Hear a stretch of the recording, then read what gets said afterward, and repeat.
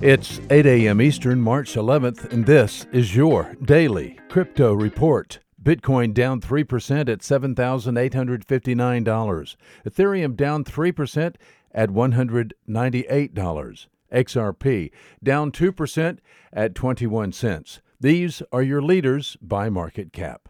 Top gainers in the last 24 hours, Synthetics Network up 22%, Swap up 17%, and Waves up 13%. Today's news.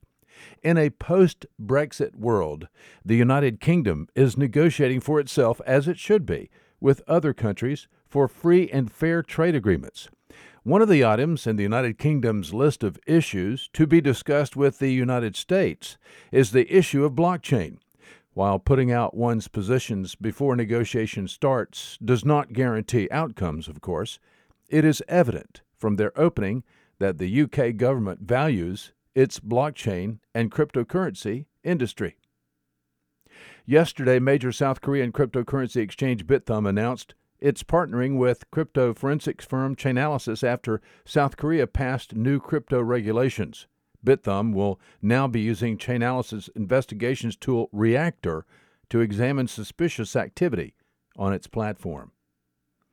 Well, the Cryptocurrency Act of 2020 is reportedly dead on arrival in Washington, D.C. The bill, introduced Monday by Representative Paul Gosar, Republican of Arizona, sets forth categories of digital assets and would clarify which federal agency will oversee each of cryptocurrency and blockchain areas. Cryptocurrency and blockchain areas face regulatory uncertainty here in the U.S., which is holding the industry back. Well, these are your leading headlines today. Visit us at dailycryptoreport.io for sources and for links.